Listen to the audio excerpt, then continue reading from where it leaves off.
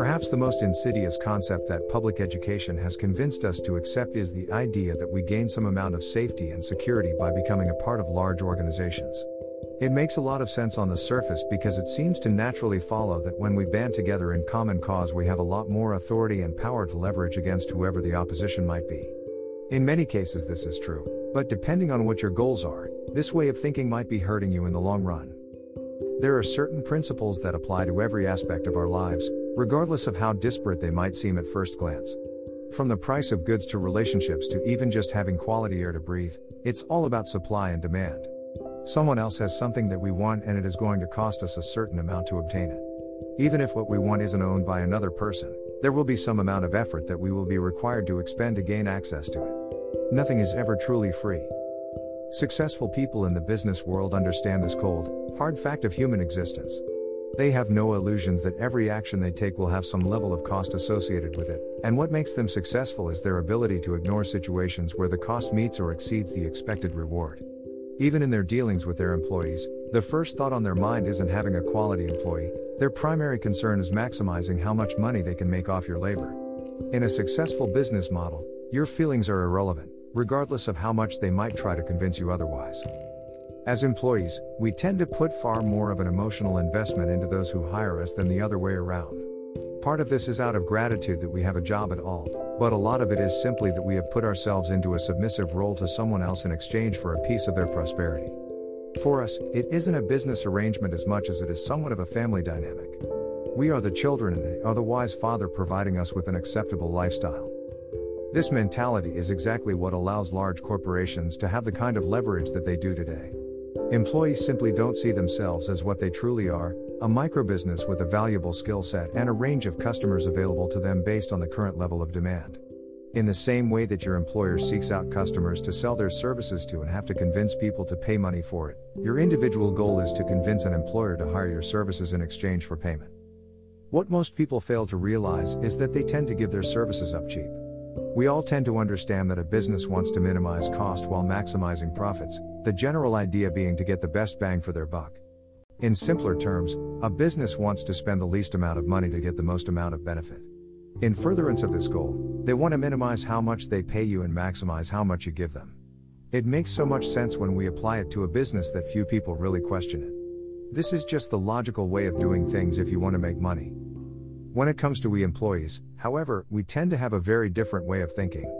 From our point of view, the job is our means of making a living, and while the goal might be to get as much money as possible from our employer, we tend to ignore other factors that are just as important. When we start seeing numbers that truly grab our attention, we forget to think about the unanticipated costs and expectations that come along with that hefty new salary.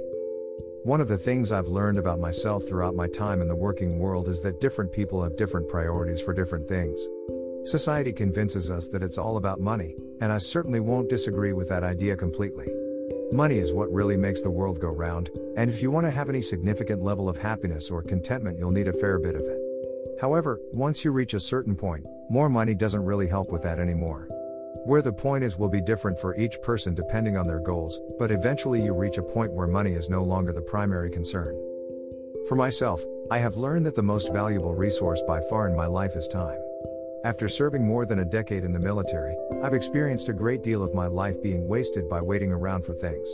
Military service is well known for the hurry up and wait mentality, rushing around to get things done and then sitting around waiting for the next thing to happen.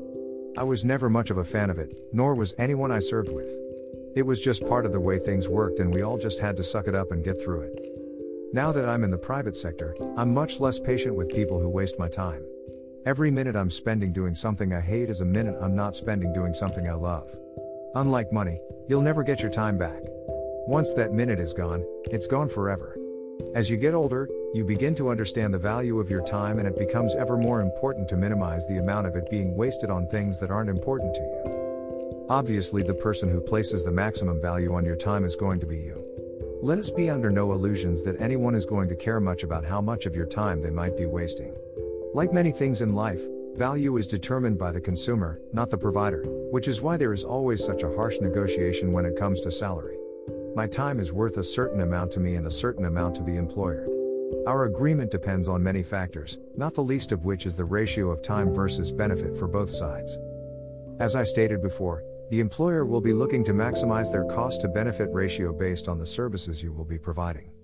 For them, it isn't really the final number on your employment agreement, as it will be the amount of production they get out of you per unit of time. You might be making that magical 6-figure salary, but if you're working 80 hours a week instead of 40 to get it, then you're basically working for half pay. It's a great deal for the employer, but in retrospect not so great for you. When I look at my career, I've shifted away from worrying about how much money I make to really considering my work/life balance. My approach to this is exactly the same as how the employer does it, maximizing the ratio that is important to me.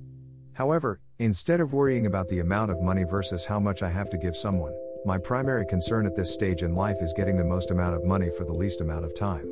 As my most precious commodity, it has become the primary factor in how I approach my work. Unfortunately, this approach isn't going to make you popular with your boss. When you decide that putting in all that extra time and effort to impress your employer just isn't worth giving up the time, you're not going to win any medals at the office. If you're like me and the opinions of others are far less important than your personal peace of mind, then this isn't much of a problem. You simply go in and do your job and then go home. I rarely think about work once I'm off the clock. However, if climbing to ever higher levels of success and income are your goal, then perhaps this philosophy isn't right for you. In the end, what I'm talking about here is a choice between becoming hyper-successful or choosing to prioritize your time over money. It is up to you to decide what is important to you, and that can only happen if you take a step back and really think about what you want out of life. If it's millions of dollars and a super yacht, then obviously nothing in this article will apply. However, if you're like me and you just want to have as much time as possible to do the things you want, a change of perspective might be in order. Just remember that you are a business, not a slave. If the customer won't meet your price, you don't have to sell to them, just the same as they don't have to hire you. Regardless of how scary it might feel, there are plenty of other customers out there willing to pay for your services as long as the terms are reasonable. Don't give up your time out of fear. The sacrifice should be worth the compensation. Only you can decide how much is worth it.